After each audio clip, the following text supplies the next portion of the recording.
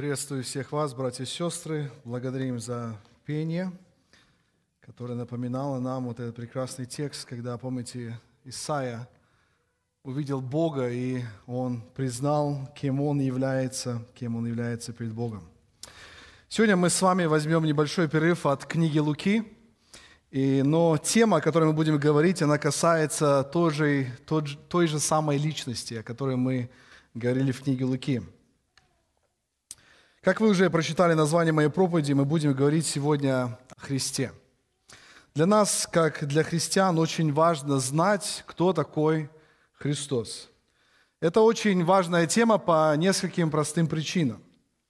Прежде всего, нам важно знать, кто такой Христос или кто такой Мессия, ведь Он является тот, который гарантирует наше спасение и наше оправдание. Еще одна причина, может быть, такая более простая. Она заключается в том, что нам нужно знать, в кого мы верим. Может, все-таки наша вера основана на каком-то ложном мессии, на каком-то, может быть, самозванце. Вы помните, в Писании много говорит, что было много Христов или Мессий. Нам нужно знать, или наша вера основана на конкретных фактах, которые подтверждают веру в истинного Мессию. И самая главная причина заключается в том, каким я знаю Христа, будет очень сильно влиять на мою духовную и практическую жизнь. Эта тема Христа, она касается как людей, которые совершенно не знают Христа, но тема или знание, кто такой Христос, очень сильно важно для каждого из нас, те, которые знают уже Христа. Другими словами, знание, кто такой Христос, это очень важно. Вы, наверное, часто слышите такие высказывания, что нам нужно знать шаги, как правильно жить. И часто, например, люди говорят, в такой ситуации поступай так, и они предлагают очень много различных методов, как поступать, или в другой ситуации поступай так, или часто люди нам предлагают, сегодня говорят, вот шаги, как реагировать в такой ситуации. Но позвольте заявить, что самое колоссальное влияние в нашей жизни будет играть тот факт, что вы знаете и думаете о самом Христе. Это самый главный вес в весах жизненных ситуаций. Это самый большой фактор, от которого зависит, какую форму будет приобретать ваша жизнь. Какие реакции будут доминировать в вашей жизни, какие решения будут приниматься вами. Вот это знание, кто такой Христос. Итак, сегодня я хотел бы задать вам этот очень серьезный и важный вопрос. Кем для вас является Христос? Или по-другому можно выразить, что вы думаете о Христе? Это очень обширная тема, о которой можно очень много говорить. И я думаю, вы замечаете, что в церкви здесь, на проповеди, мы пытаемся исследовать довольно глубоко Писание, чтобы именно ответить на этот вопрос. Но следующие 2 воскресенья я постараюсь ответить на этот вопрос и вместе с вами порассуждать над этим ответом. Вернее сказать, я уже в названии своей проповеди ответил на этот вопрос. Ответ звучит так: «Пастырь мой Христос». В течение последующего времени или этих следующих 2 воскресений я обосную свой ответ, или, как говорится, на эту кость попытаюсь наживить мясо. Моя цель, чтобы этот ответ был благословением для вашего сердца в понимании вопроса, кем для меня является Христос. Многие, наверное, из нас помнят, когда мы читали книгу «Деяния», может быть, многие из нас проходили книгу «Деяния» в наших малых группах. Мы помним, реакция была у евреев, когда они узнали, что язычники становятся частью церкви или частью обетований Божьих, когда они становились частью этих обетований, но они не принимали иудаизм. С одной стороны, они довольно правильно реагировали, потому что Мессия был обещан именно им, евреям. Но они были неправы в том, что только Бог решает, как и кто будет Его избранным, и кто будет частью Его церкви, и какой метод будет для этого. Мы с вами знаем, что евреям задолго до пришествия Мессии было сказано о том, что придет Искупитель. Именно евреям, избранному народу, Бог говорил конкретно через своих пророков и объяснял, предупреждал, разными аналогиями говорил, передавал через пророков о приходе Мессии. На одной из такой аналогии я хотел бы сегодня остановить наше внимание. Пророк Исаия, когда говорил о будущем царстве Мессии в 40 главе, он записал такие слова в 10 стихе. Мы читаем: «Вот Господь, Бог грядет с силой, и мышцы Его со властью, вот награда Его с Ним, и воздаяние Его пред лицом Его». Это он говорит, когда придет Мессия, царствует над землей. И заметьте в 11 стихе, как он его описывает. «Как пастырь он будет пасти стадо свое, агнцев будет брать на руки и носить на груди своей, и водить дойных». В большой степени обитание евреев понимало, кто такой пастырь или пастух. Это было очень близко, с чем они соприкасались ежедневно в своей жизни. Они знали, кто такие были пастухи, они знали, что требовалось от пастухов. Можно точно сказать, что это значило больше, чем это значит для нас сегодня. Для нас сегодня намного труднее понять, кто такой пастух и чем он занимается, какая его ответственность. Но то, что мы знаем, дает нам хорошее представление. Пастух, он отвечает за пропитание, за безопасность, за здоровье и многое другое. Каждая овечка была для пастуха дорого. Ведь это была его ответственность, и он заботился о каждой веренной ему овце. Когда пророк Исаия представляет Мессию как пастыря, Исаия отмечает особую заботу, особую любовь и сожаление, которое будет у грядущего Мессии к его овцам. Когда пророк Исаия говорил такие слова, наверняка народ сразу понимал, что есть добрые пастыри, есть злые пастыри. Или помните, Христос говорил, есть наемники, те, которые не сильно заботятся о своем стаде. Портрет пастыря нам также открывает сам Христос. Когда он был со своими учениками, вы, наверное, помните этот случай, его окружает толпа людей по причине его исцеления слепого. И вот фарисеи пытаются всячески обвинить Христа в том, что он исцелил слепого как бы какой-то нечистой силой. И вот слова Христа в 10 главе, когда он пытается сказать или противостоять фарисеям, он говорит с 1 стиха, и мы читаем Евангелие от Иоанна: «Истинно, истинно говорю вам, кто не дверью входит во двор овечий, но перелазит иным путем, тот вор и разбойник. А входящий дверью пастырь овцам. Ему привратник отворяет, и овцы слушаются голоса его, и он зовет своих овец по имени и выводит их. И когда выведет своих овец, идет перед ними, а овцы за ним идут, потому что знают голос его». Христос продолжает свою речь, и в 11 стихе он говорит: «Я есть пастырь добрый полагает жизнь свою за овец». И в 14 стихе он продолжает эту же мысль, он говорит: «Я есть пастырь добрый, и знаю моих, и мои знают меня, как Отец знает меня, так я знаю Отца, и жизнь мою полагаю за овец». Пастырь, о котором говорили пророки, был явлен в Новом Завете народу. Пророки говорили, они видели этого пастыря, они объясняли, описывали его, но в Новом Завете мы видим, приходит этот пастырь и говорит: «Я пастырь добрый». Это слова самого Христа. Это тот самый обещанный Христос, обещанный Мессия, о котором было предсказано пророками, о который, придя на эту землю, засвидетельствовал народу, что Он тот, о котором говорили пророки. Сегодня я хотел немного сузить наше исследование и обратиться к одному древнему пастуху, который является очень важной личностью в родословии Мессии. Он также пророк, и в своих пророчествах он очень много описывал и говорил о пастыре Иисусе Христе. Сегодня мы с вами обратимся к коллекции псалмов в Ветхом Завете, и через псалмы посмотрим на портрет, который который пророки через эти псалмы рисуют о пастыре Иисусе Христе. Мы с вами посмотрим на 5 граней пастыря. Мы посмотрим о божественный пастырь, жертвенный пастырь, прославленный пастырь, служащий пастырь и царствующий пастырь. Итак, первый штрих в описании Мессии пастыря – это божественный пастырь. Как мы уже говорили, в жизни людей они встречали много разных пастухов, но этот не такой, как другие. Когда мы будем смотреть с вами на различные псалмы, мы увидим, что псалмопевцы не сами восхищаются Мессией, но они лишь передают восхищение самого Господа Бога. Это невозможно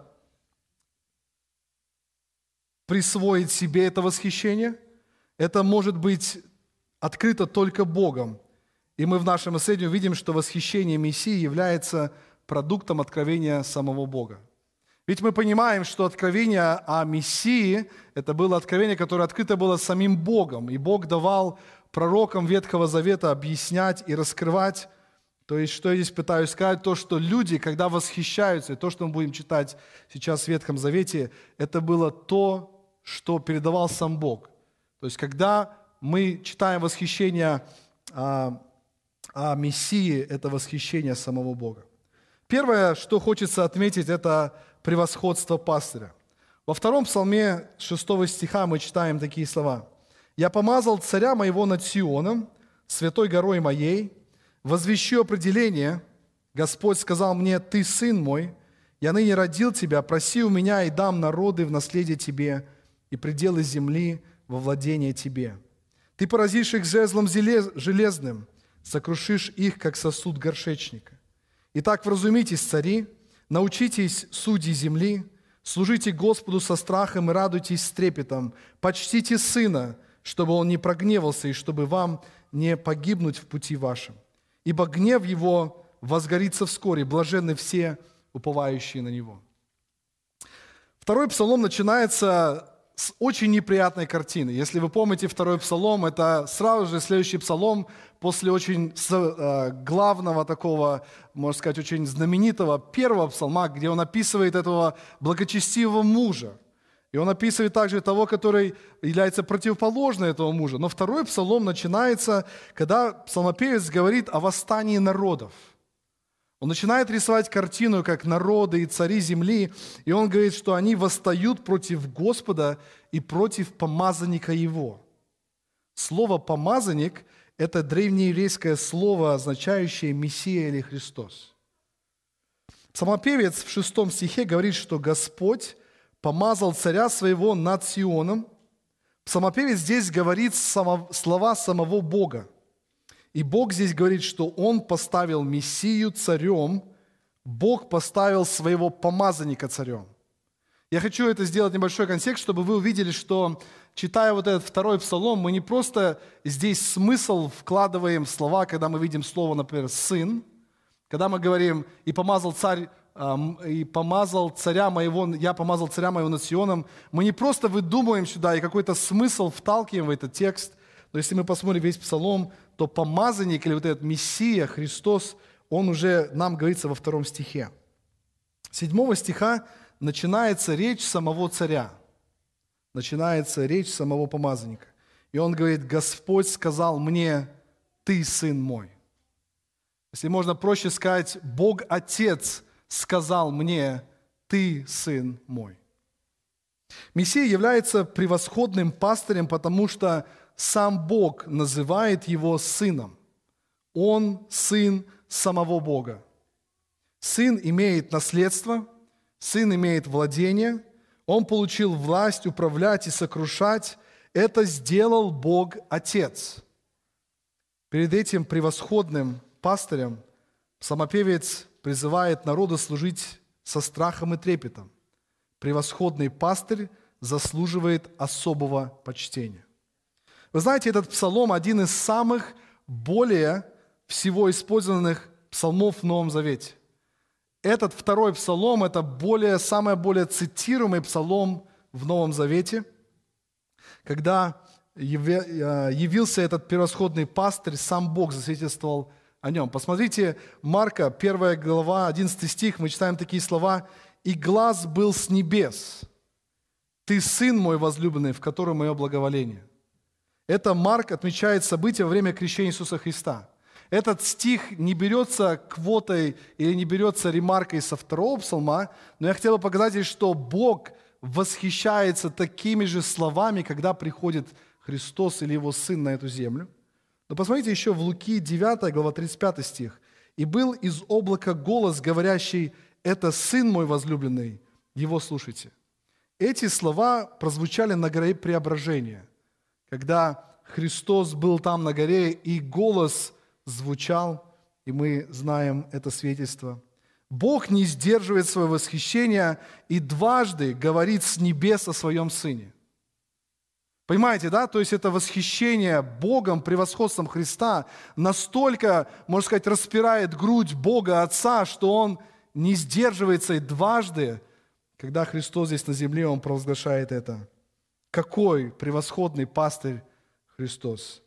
Посмотрите еще, Исаия, когда представляет Мессию, он говорит во 52 главе такие слова: «Вот раб мой будет благоуспешен, возвысится и вознесется и возвеличится». И мы слышали проповедь, помните, когда наш пастырь Павел объяснял эти слова, что эти слова, они по нарастающей восхищаются вот этим рабом или Христом, который будет представлен дальше в 53 главе Исаии.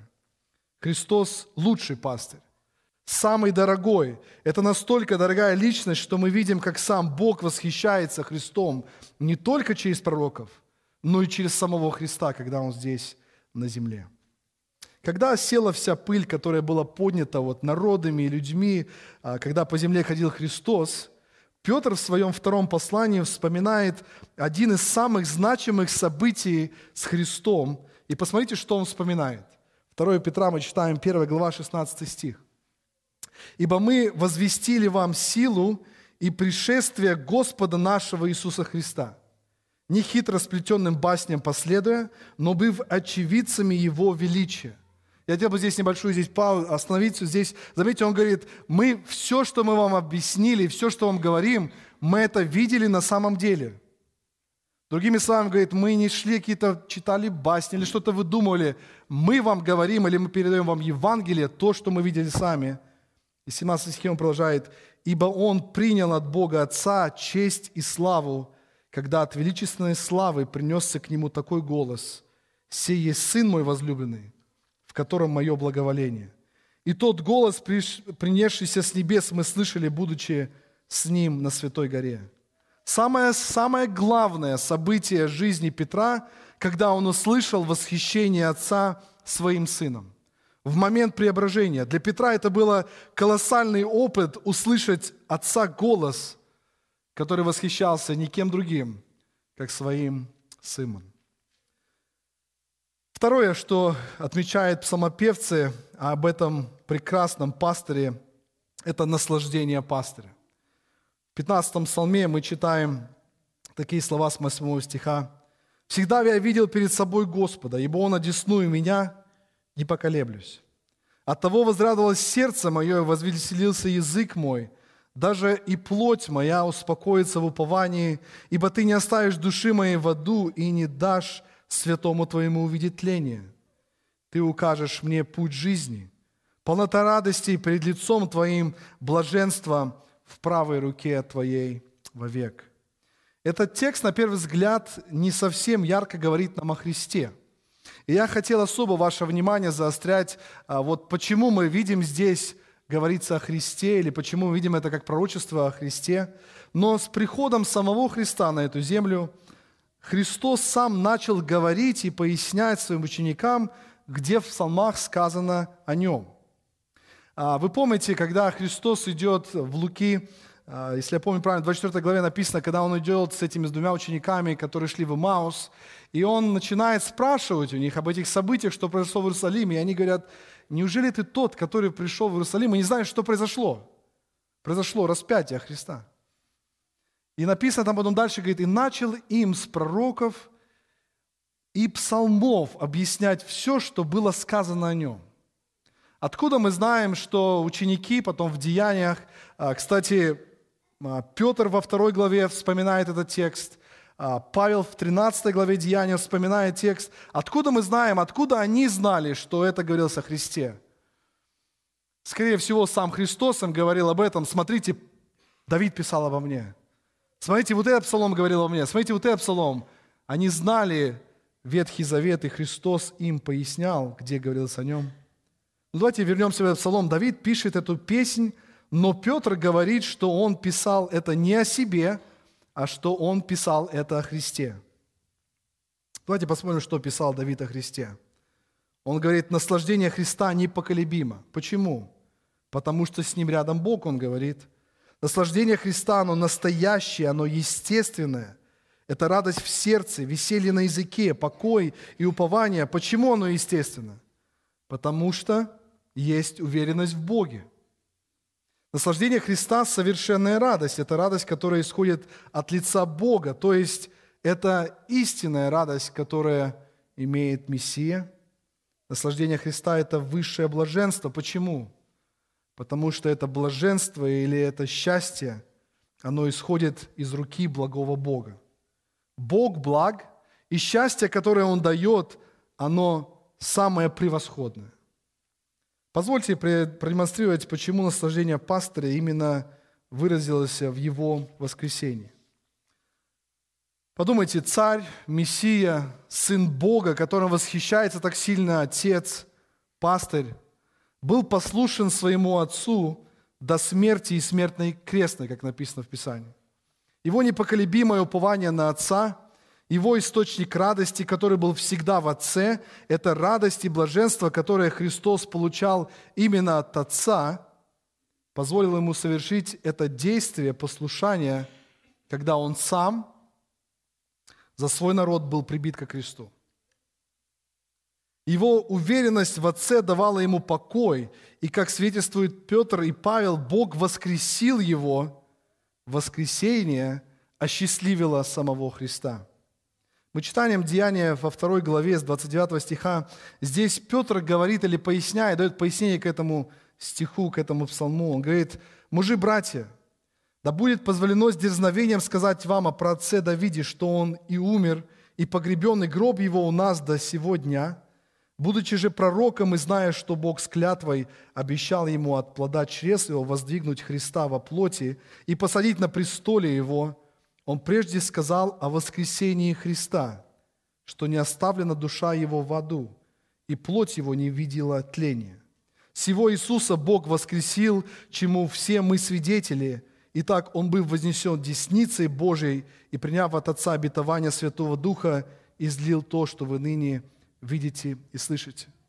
Вы помните, это была очень такая мощная проповедь Петра, одна из, наверное, самых больших, самых первых, очень важных, когда Дух Святой изливает свою силу и сходит на этих учеников. Они начинают говорить этим разным народам, и эти народы видят и слышат о великих делах Божьих. Эти ученики говорят на их наречии. И здесь Петр объясняет тем, которые говорят: а они просто напились сладкого вина. Что-то они там бормочут непонятно. И здесь Петр встает и говорит: нет, мужи израильские, послушайте. И начинает проводить много разных пророчеств. И вот в пророчестве, когда он говорит о смерти Христа, он именно ссылается на этот псалом и говорит: Давид говорил не о себе. Давид говорил о Христе. И все, что говорил Давид, оно сбылось буквально с Христом. И мы этому свидетели. Апостол Петр проясняет сказанное Давидом. Но посмотрите, в чем было проявление счастья Христе. Христос не был оставлен Богом. Он был восстановлен или воскрешен. Но также, посмотрите, Он был вознесен к Отцу и получил обещанное Ему.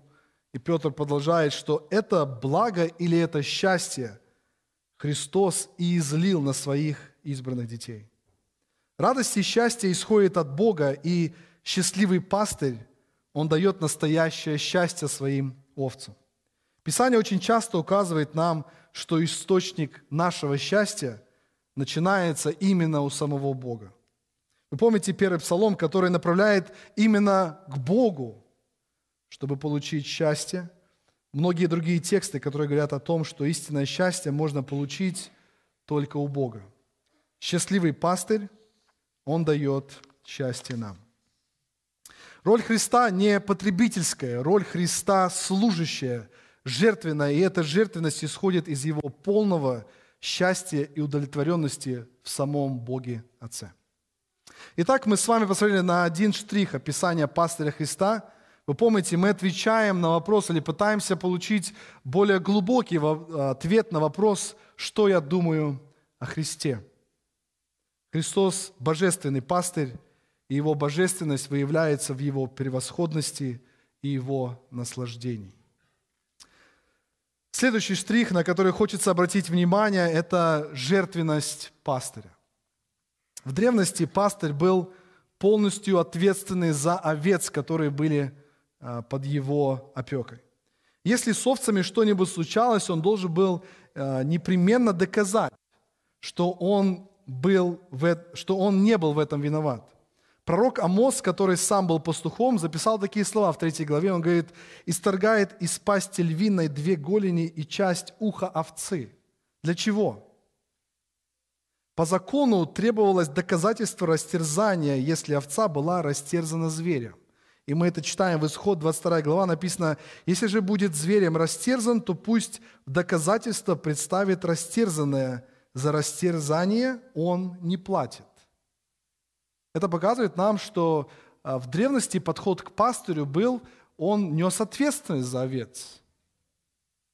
Иными словами, пастух должен был принести с собой доказательство гибели животного и показать, что он не в силах был спасти это животное. Давид рассказывает Саулу, когда, помните, перед тем, как он вышел на войну с Голиафом, когда он пас овец отца своему, ему приходилось сражаться с медведями и львами. И мы читаем 1 Царь, 17 глава, он говорит: «Я гнался за ними и нападал на него, и отнимал из пасти его».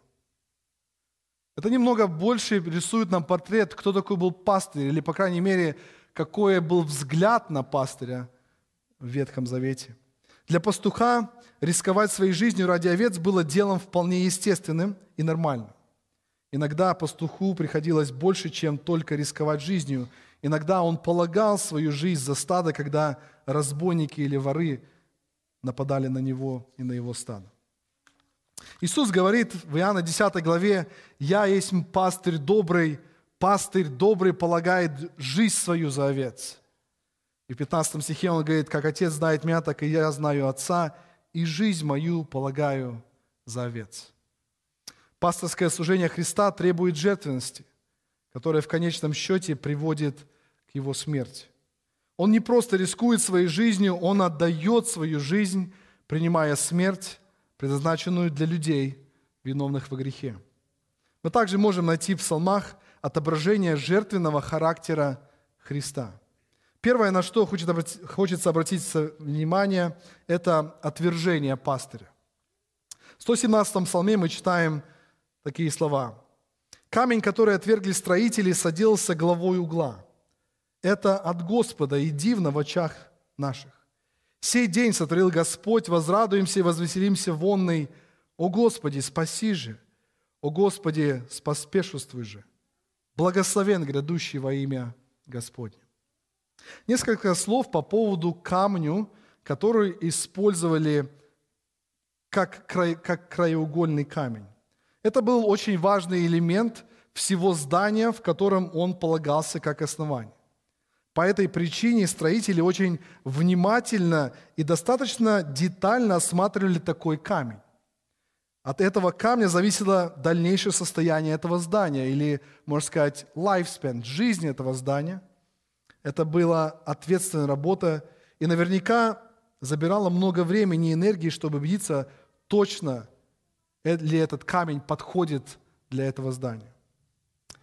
Кто-то может возразить, откуда мы знаем, что в этом псалме идет речь о Христе.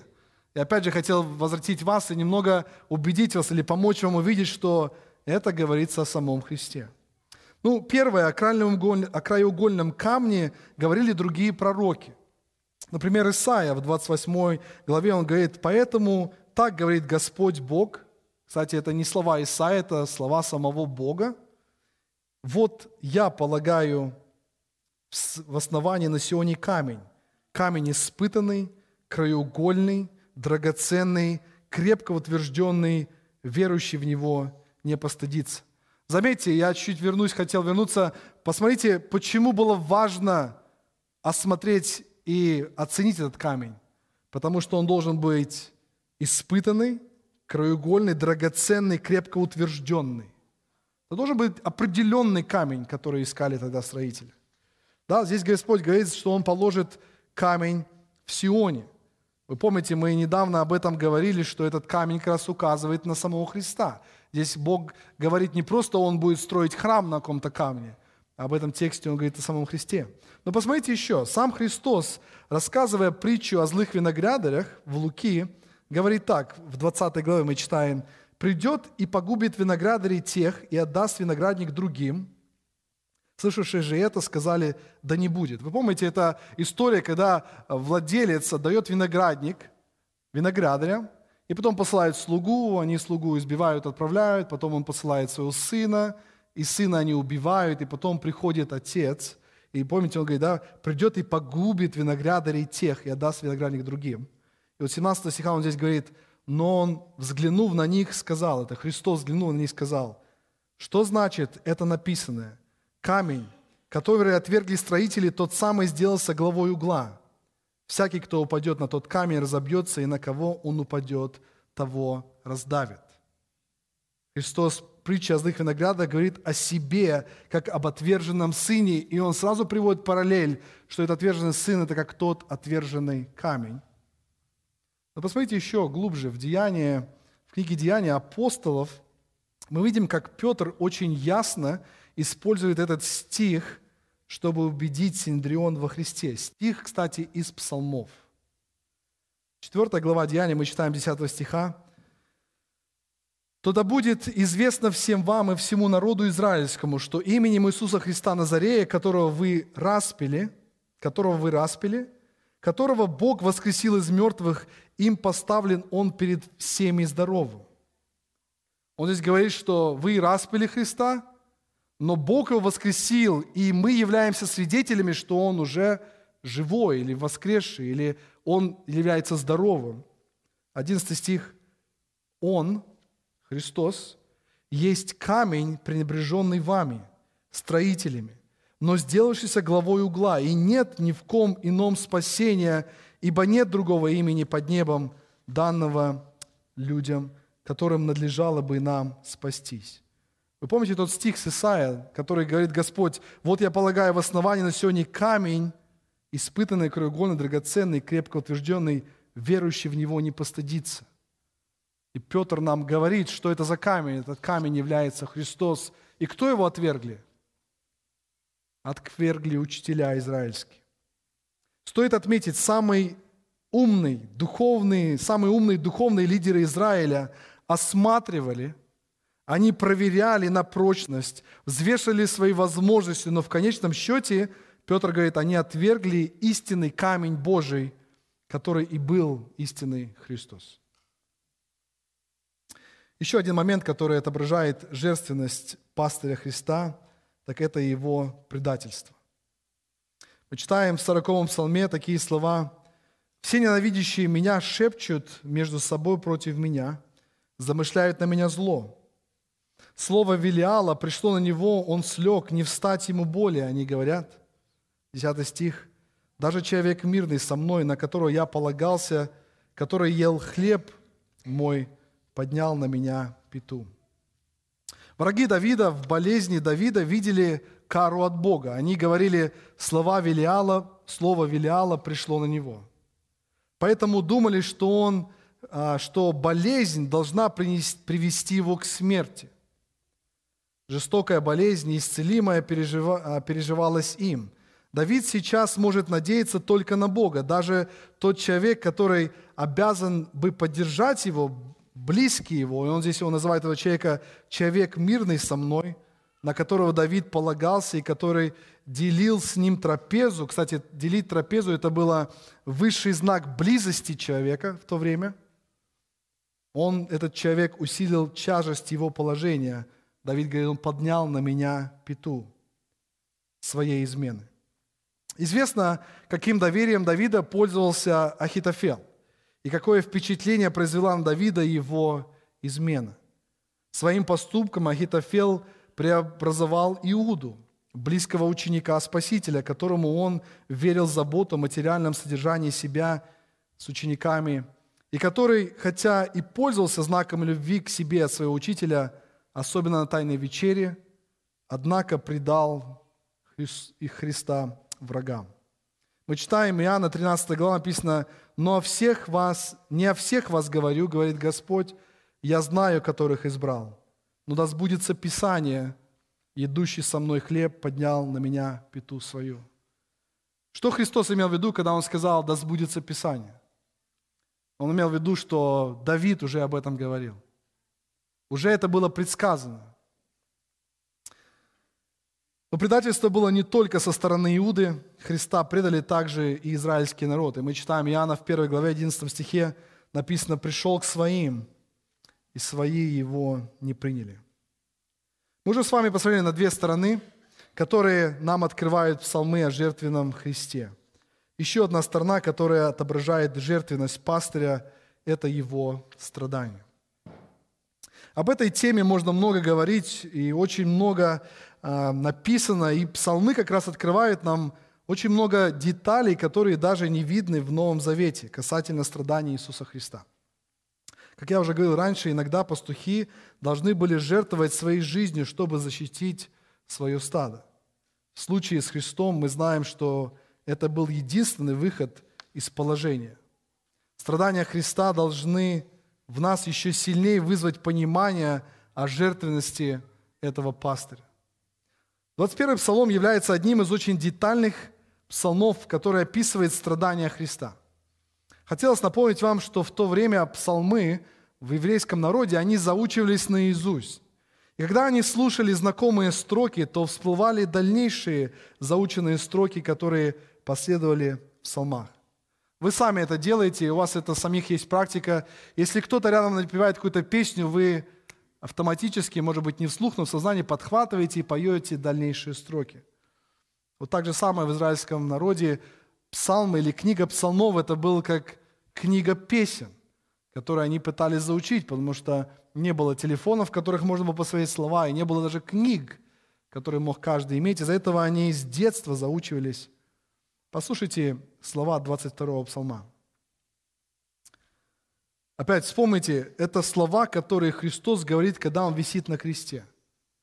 Вы помните, это слова, произнесенные, когда Христос висит на кресте, и люди, которые окружают Его, это все, в основном все евреи, кроме тех, которые наказывали Его или распинали, это были римляне. Посмотрите, это слова псалма, которые Христос начинает говорить на кресте. Со 2 стиха: Боже мой, для чего Ты оставил меня? Далеки от спасения моего слова вопля моего. Боже мой, я вопию днем, и Ты не внемлешь мне. Ночью, и нет мне успокоения. Но Ты святой, живешь среди славословия Израиля. На Тебя уповали отцы наши, уповали, и Ты избавлял их. К Тебе взывали они, и были спасаемы.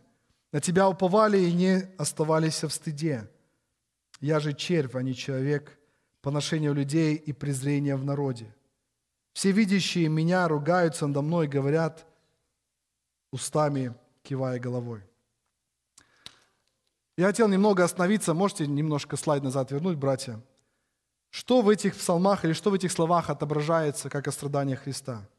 Прежде всего, когда Он говорит: Боже мой, для чего Ты оставил меня? Вы помните, мы говорим об этом сыне, который знал, насколько Отец восхищается им. И вот настает момент, когда он понимает, что Отец отдаляется от этого сына. Этот источник счастья и радости начинает отдаляться от него. Мы видим в этих словах отделение. Вопль Христа к Отцу. Христос на кресте вопиет. Вы знаете, вы можете сказать, или можете предположить, что Христос, может быть, просто знал этот псалом наизусть. И вот Он в агонии этих страданий, Он начинает выкрикивать слова с креста, страдания, то, что Он знал. Не совсем так. И мы дальше увидим. Почему? Потому что здесь есть детали, которые сказаны Давидом, которые могли исполниться быть только через 1000 лет. Давид в свое время никогда не знал, что такое казнь, распятие, когда прибивали ноги и руки. И он будет здесь говорить, что пронзили руки мои, ноги мои в 15 стихе, в 17 стихе. Это псалом, который пророчески смотрит на страдания Христа и описывает Его страдания. Но смотрите, он также вопиет здесь Богу. В 3 стихе он говорит: Боже мой, я вопию днем, и Ты не внемлешь мне, ночью нет мне успокоения. Он уверен, что именно только Отец может ответить на его нужду. И заметьте, в 4 стихе он вспоминает, говорит: но Ты святой Израилев, Ты живешь среди Израиля, и Ты отвечал на молитвы отцов, когда они взывали к Тебе. Заметьте, он очень сильно показывает, я все равно знаю, что только Ты меня можешь спасти. Хотя я чувствую это разделение сейчас, я взываю все равно к Тебе. Смотрите, 7 стих. «Я же червь, а не человек, поношению людей, презрение в народе». Это презрение, поношение, которое он чувствовал от этих людей, которые стояли там. 8 и 9 стих. Заметьте, что он здесь говорит. Может, следующий слайд, 9 стих включить, пожалуйста. Он говорит, все видящие меня ругаются надо мной, говорят устами и кивая головой. Заметьте, 9 стих говорит, они говорят, эти люди кричат на него, говорят, он уповал на Господа, пусть избавит его, пусть спасет, если он угоден ему. Другими словами, они кричали на него, говорили, ну что, Мессия, доигрался? Пускай теперь твой Бог спасет тебя. Ты же Мессия, ты же его сын. Это грубейшее нарушение, грубейшее оскорбление, которое сын чувствовал, когда он висел на кресте. Мы читаем 10 стих. Он говорит, но ты извлек меня из чрева, вложил в меня упование у грудей матери моей, на тебя ставлен я от утробы, от чрева матери моей ты, Бог мой. 12 стих, не удаляйся от меня, ибо скорбь близко, а помощника нет. Множество тельцов обступили меня, тучные, вассанские окружили меня, раскрыли на меня пасть свою, как лев, алчущий добычи и рыкающий. Я пролился, как вода. Все кости мои рассыпались, сердце мое сделалось, как воск, растаяло посреди внутренности моей. Заметьте, здесь опять Христос отображает это отделение. Он говорит, не отдаляйся от меня, ибо скорбь близко, а никого нет. Рядом никого помощника нет. 13 стих и 14 стих, мы знаем, что Христос видел не только физический мир, но Он также видел и духовный мир.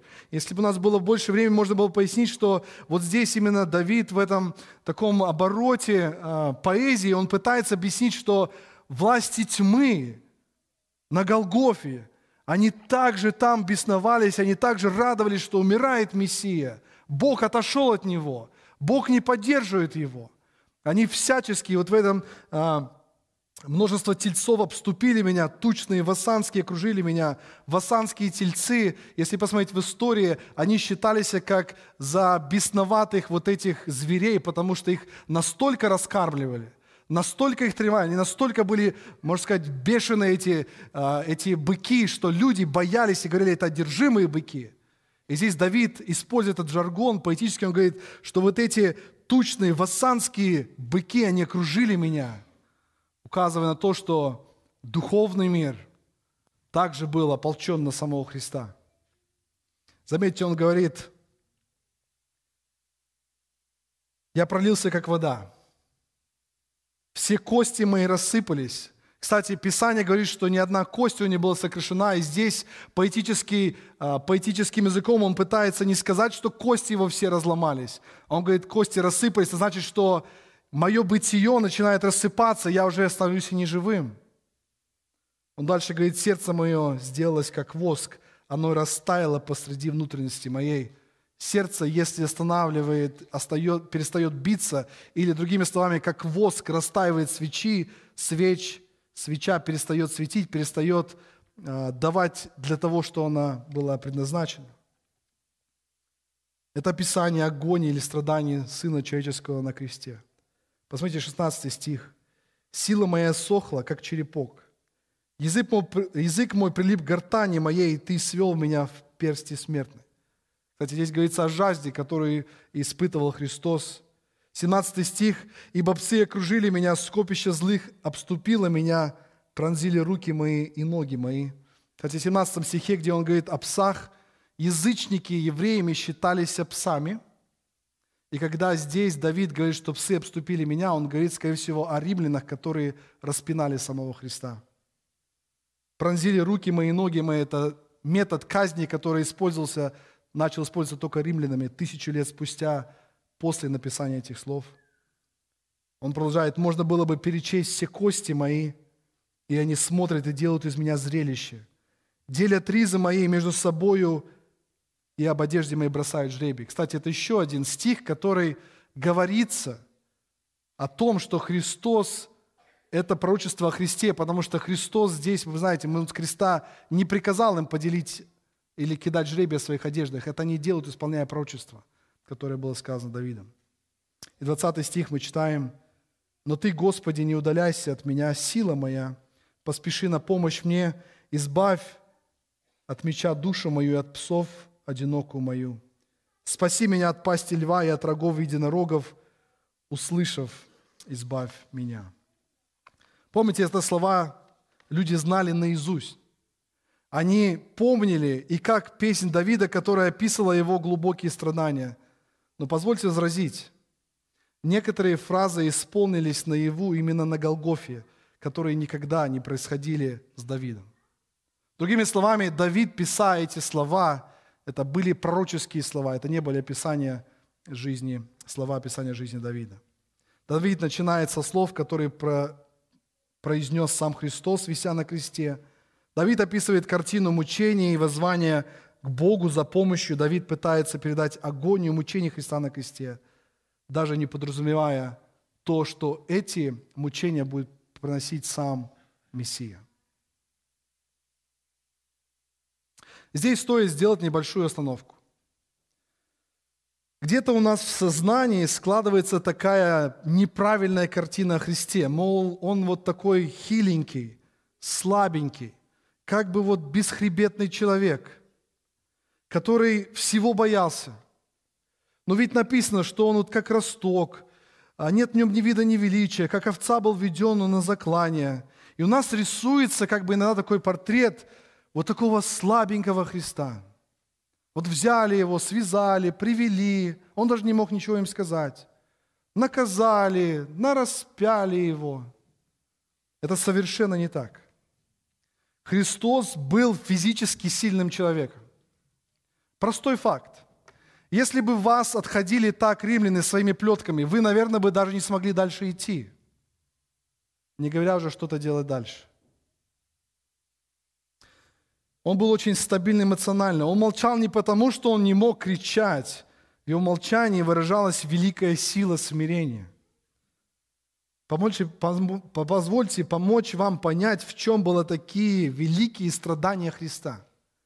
Исайя нам помогает, в 53 главе он пишет с 4 стиха: «Но Он взял на себя наши немощи и понес наши болезни.